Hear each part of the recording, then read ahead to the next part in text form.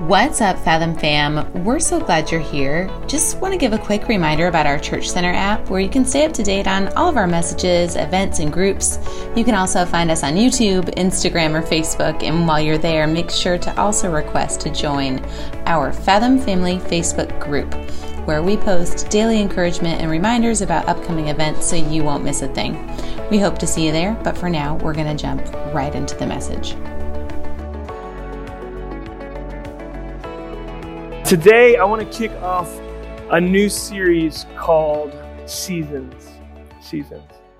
The shortest verse in the Bible is Jesus wept. And in these two short words, doesn't feel like it tells us a lot, but it tells us a tremendous amount about grief, about loss. I looked over to Jackie earlier this week, and it's been an emotional week for everybody, and said, it's kind of hitting you now, isn't it? She goes, oh yeah, it's hitting me now. That this is moving along. All of us over the past year or 2 years, we've had moments in which we've had to brace for grief. We've had to deal with loss in our life, the loss of our normal, the loss of employees that worked with you. You've had to embrace a life of having lunch just with the dog at home. You've had a sense of loss of your vacations, a loss of grandparents, parents, maybe children even. We've experienced loss in so many different ways in our life, and I think for so many of us, we don't acknowledge the reality that we do grieve. We don't, either the profound losses or even the very practical, simple losses. We don't acknowledge them. And so I just felt like it's important in this year of reflection as we're coming out of a difficult year, which we've seen so much loss. Even if we've tried to avoid it our very best, every time we turn on the news, we see a reminder of those lives that have been lost. And so I want to speak to you today on a message entitled Grieve Like Jesus. And we're going to be turning to John chapter 11. I've been in John a lot lately, and we're going back there. We were in John chapter 14 and 16 through the Overflow series, and we're back in John 11 now as Jesus loses a dear friend of his. He loses a dear friend named Lazarus. And how Jesus walks through this, I think, gives us a real lens of how to grieve in our life, both the practical and the profound losses in our own life. This is, just for context sake, this is the seventh of the signs that John has a very kind of orchestrated way that he lays out his gospel, highlighting Jesus' power to do all things. And he also has these number of statements that's a theme throughout his gospel. What are we known as I am statements, where Jesus says, I am the gate, I am the good shepherd. Here we'll see that Jesus says that he is the resurrection and the life. And so it's about 45 verses there in John chapter 11. So I'm going to invite you to read the whole thing later this week, maybe in a devotional. Everybody said amen? All right, I at least got some amens this morning. And so I kind of want to just work through this and work from the middle. We're going to go back to the beginning and then kind of jump to the end as we reflect on how to grieve like Jesus. When Jesus saw her weeping, and the Jews who had come with her also weeping, he's talking about Martha here, or Mary at this point, he was deeply moved in his spirit and greatly troubled. Jesus is moved by Mary's weeping. And he said, where have you laid him? Speaking of Lazarus. And they said to him, Lord, come and see. Verse 35 says that Jesus wept. If you've ever had trouble with scripture memory, this is a good one to start with. Jesus wept. And like I said, it doesn't tell us a lot, but I think as we begin to dig into this and understand the depth of the story, we're going to see it actually says a ton about Jesus. I think first of all, Jesus teaches us how to grieve and that we need to make room. We need to make space for grief and loss. I've lost 2 grandparents in the past 6 months. I lost my granddad to COVID right before Thanksgiving, a very quick loss we weren't expecting. 2 weeks ago, we just had my grandmother's different, my dad's side, my mom's dad, my dad's mom, We just had a service for her yesterday as she battled stage 4 Alzheimer's for many years. Some of you have watched family members go through both of these things. Friends go through both of these. And here, afar, hours away from them, I've realized that I just push along with life. Life just keeps happening, and oftentimes we just kind of sweep our emotions under the rug in order to deal with all the arrangements, in order to just kind of hold things together, or frankly, because many of us, we actually don't know how to. We actually don't know how to grieve. We actually don't know if we should grieve. We feel like the right thing to do is actually put on the brave face, because that's what everybody wants. Nobody wants to see us crying.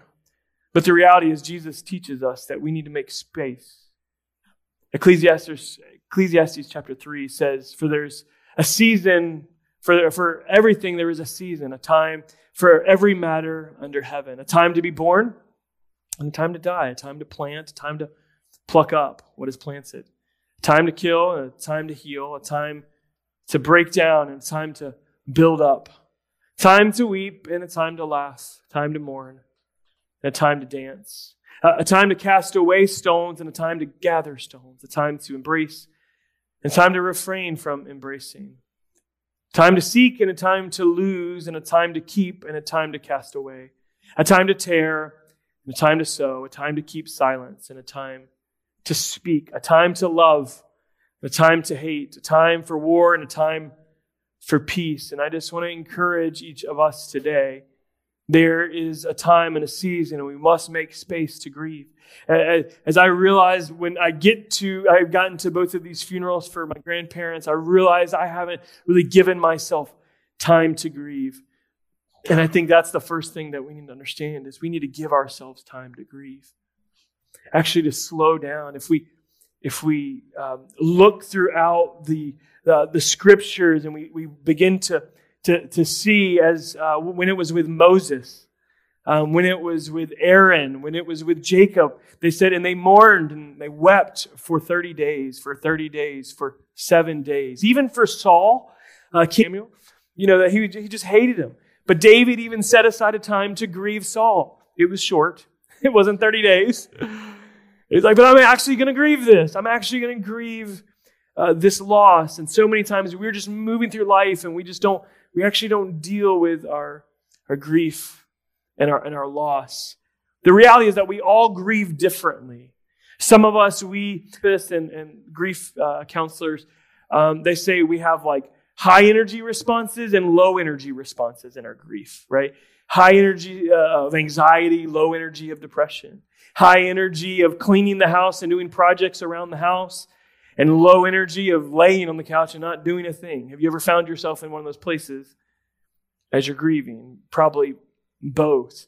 Last year, as we were all experiencing what we were experiencing as a world, we found ourselves in high energy responses and low energy responses. We all respond in different ways. Even in the scriptures, we see that Mary and Martha responded in very different ways. Mary stayed at home. When she heard the news and she wept and she mourned from home, Martha ran out to meet Jesus and she began to confront Jesus in her frustration. She said, Jesus, if you had just been here. We'll look at that more here in just a few minutes, but she's expressing her anger and her frustration to Jesus. Mary just stayed home, which was the right response.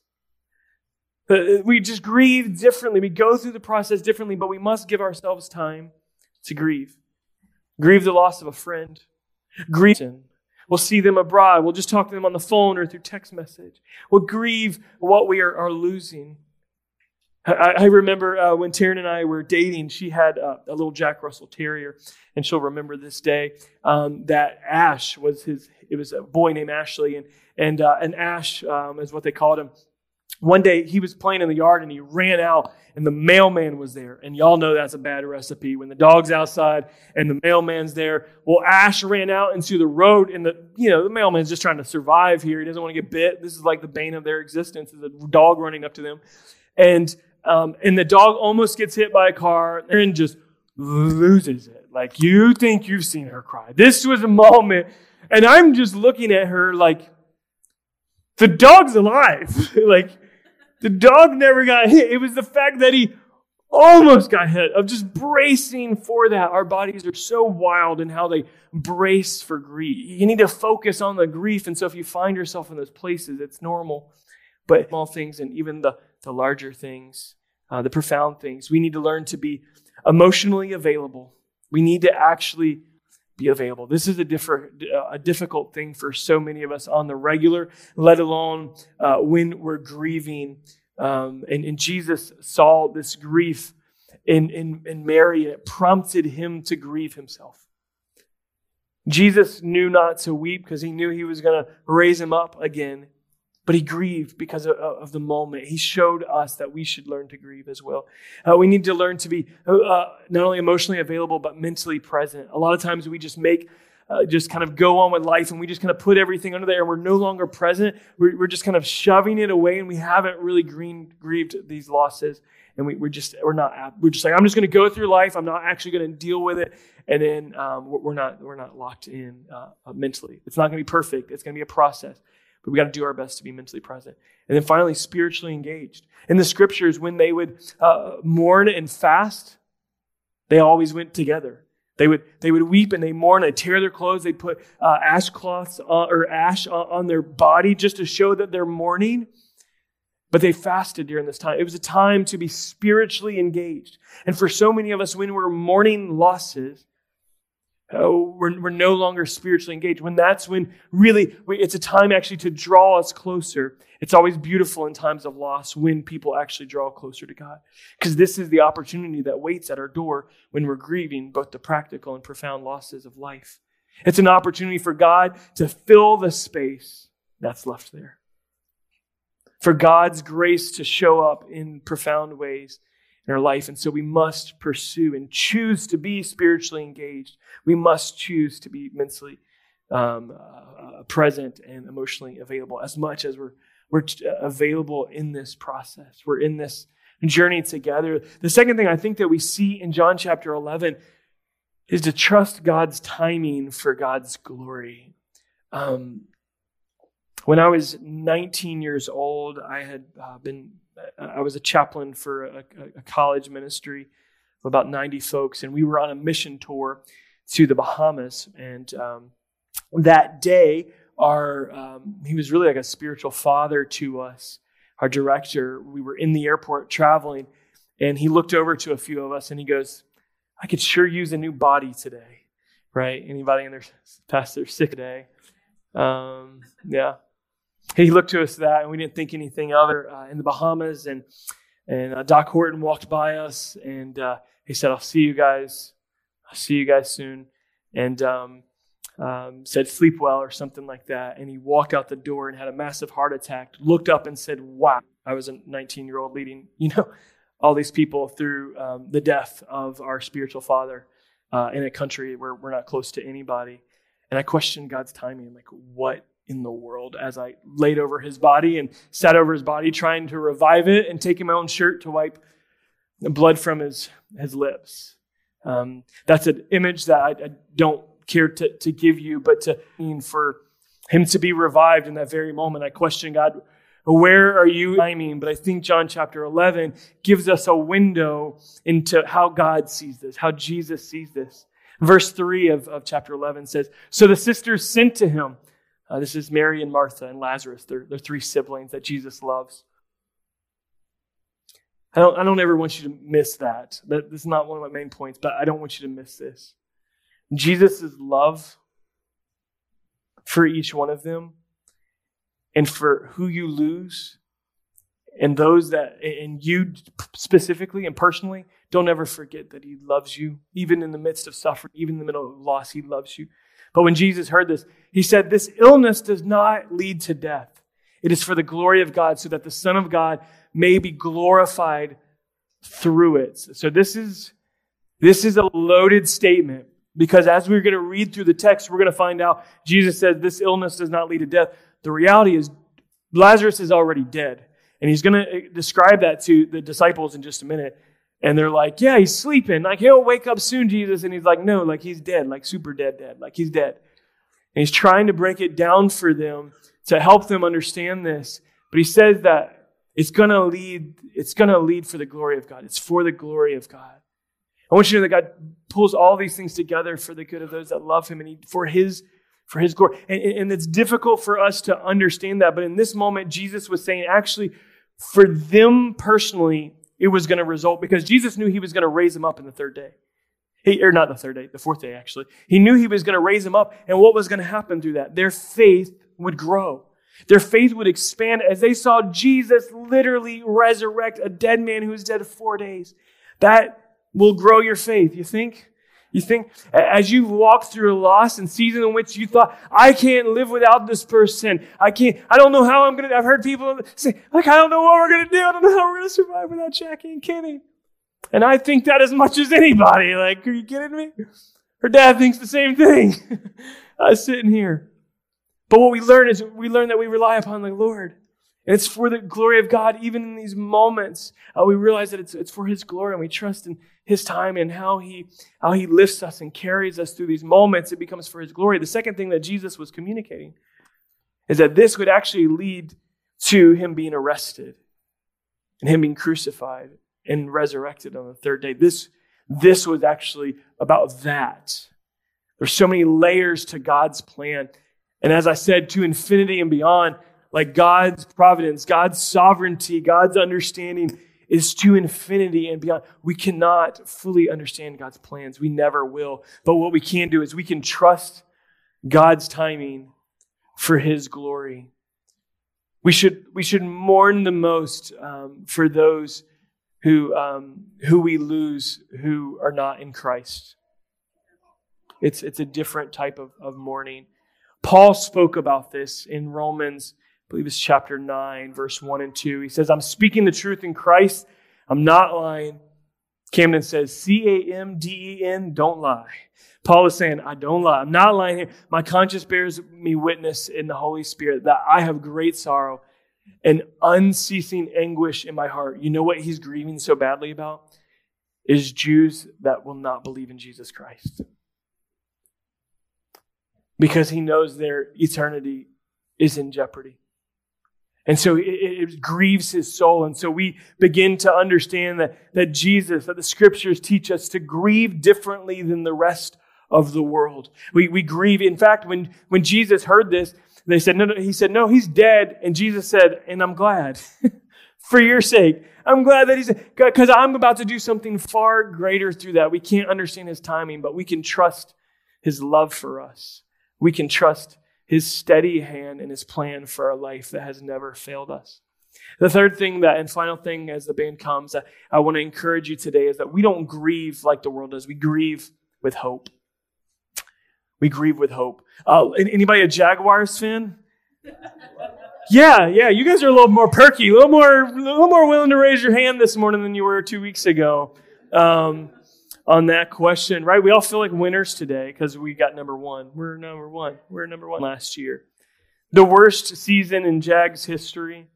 It was like, this is terrible. I don't want to watch anymore.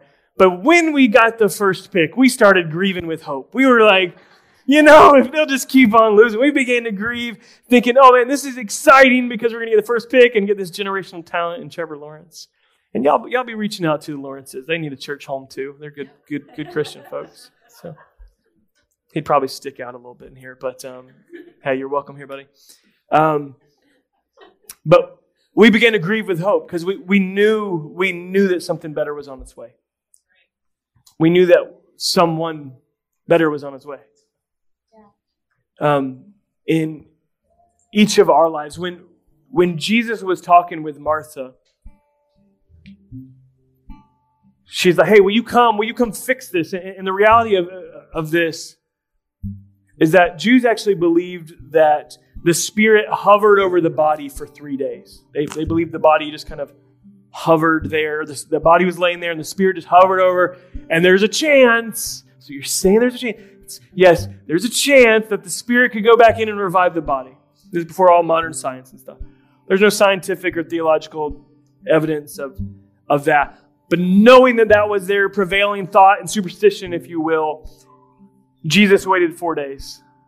He waited 4 days to know, I can raise him up 100 days. I can raise him up at the end of days. And Jesus says to Martha after she says, hey, you can do this. I believe, God, you can still raise him after she's frustrated. She's being honest about her pain, but she says, hey, you can still do it, Jesus. I know. And Jesus looks to her. He goes, do you believe that? He's like, sis, I'm not just one who resurrects. I am the resurrection and the life. And in grief and in loss that all of us have been through and will go through in our life, I want you to know it's an opportunity to not just to know what God can do for you, but to know who He is. When what you wanted Him to do for you, He has not done. Because of His infinite wisdom and His sovereign plan. She believed He could do it. That wasn't what it was about. It was about drawing all men to Himself. All women to Himself. And I just want you to know, whatever you've walked through in your life, God is faithful. And He is drawing you to Himself in loss. The gap, the void that is left, He will fill it. He is the resurrection and He is the life. The book of Lamentations is a super depressing book. It's 6 acrostic poems. 6 acrostic poems that are all really depressing. And the third one is not much different, except there's a glimpse of positivity in it. Just read for just a minute with me before we close. He's made my teeth grind on gravel. He's talking about God. He's made my teeth grind on gravel. Made me cower in ashes. My soul is bereft of peace. I've forgotten what happiness is. And so I say, my endurance has perished. And so has my hope from the Lord. Remember my affliction and my wanderings, the wormwood and the gall. My soul continually remembers it and is bowed down within me. Not my body. My soul is just bowed down. But this I call to mind, and therefore I have hope. The steadfast love of the Lord never ceases. Never ceases. Lord, His mercies never come to an end. They are new every morning. And here's where the hymn came from. And great is your faithfulness. The Lord is my portion, says my soul. Therefore I will hope in Him. I know some of us, maybe we've been struggling with hope in our own situations, struggling for the light at the end of the tunnel because things didn't work out like we want or are not going particularly well in the moment. And we need to remember, we need to get to the place that Lamentations chapter 3 gets and remember His faithfulness, remember His steadfast love. Know that He is calling you to Himself, and He is our portion. He's all we need. This is essentially what it means to know our identity in Christ, is to know that He's our portion, that He's the one that provides for us, that gives us everything. He's all we need. He is the resurrection and the life, even when we don't see His hands doing what we wish. Paul says to the Thessalonians, but we do not want you to be uninformed, brothers, for those who are asleep, about those who are asleep, that you may not grieve as others do who have no hope. Fathom Church, don't grieve like those that have no hope. We've got great hope in Jesus Christ. And you may not be walking through a season of grief right now, but maybe you've walked there. Maybe you will walk there. In fact, I know we all will. But I want you to know Jesus eventually told them, and He told Martha, hey, your brother's going to rise again. And I want you to know He's calling you to Himself, and He wants hope to rise up in you. He wants faith and trust in Him, and that we live lives for His glory and His renown. And we trust Him, even when it doesn't make sense to us. We trust Him. In these midst of loss and grief, we're drawn to Him. And so just a few thoughts today as we wrap up here. What do you do if you're walking through grief right now, and maybe you just need to tuck these away for a future date? Maybe you'll be honest with us today and just say, hey, I've never grieved this loss. I never really grieved the loss of this job. I never really grieved the loss of this sibling or parents. I just kind of been going on, and I've got some grief to deal with. We wonder why we're so angry, and I just want to tell you to make space for that grief. Because I've found if we don't make space for the grief, make space for the loss, we actually begin to lose part of who we are when we don't make space for it.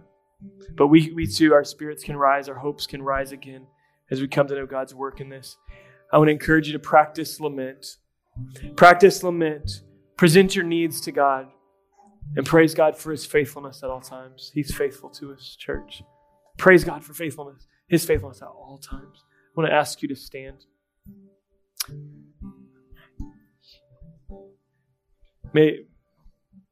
Maybe you're grieving something right now in this season. Maybe you're like me and you realize, hey, I haven't made enough time to grieve and to slow down and really process this. We can write out some of these prayers to God, write out our pains. That's what lament is. Maybe it's a time just to be honest in the next few moments as we worship, as we pray. Just present your needs to God. Just come honestly where you're at to him. But no matter where you're at, let's all just praise God for who he is. Will you pray with me? Father, I thank you for walking us through the valley of the shadow of death. God, I pray that you are teaching our souls through John chapter 11, through this you walking out grief in such a different way that doesn't make sense to our own finite minds, God. How you would just let Lazarus die, a close friend of yours. Because, God, you knew there was a greater hope, a greater plan in place. And, God, help us today to trust in you, God, that we all will live, God, and we know when to laugh and cry. We know there's a time to live and die.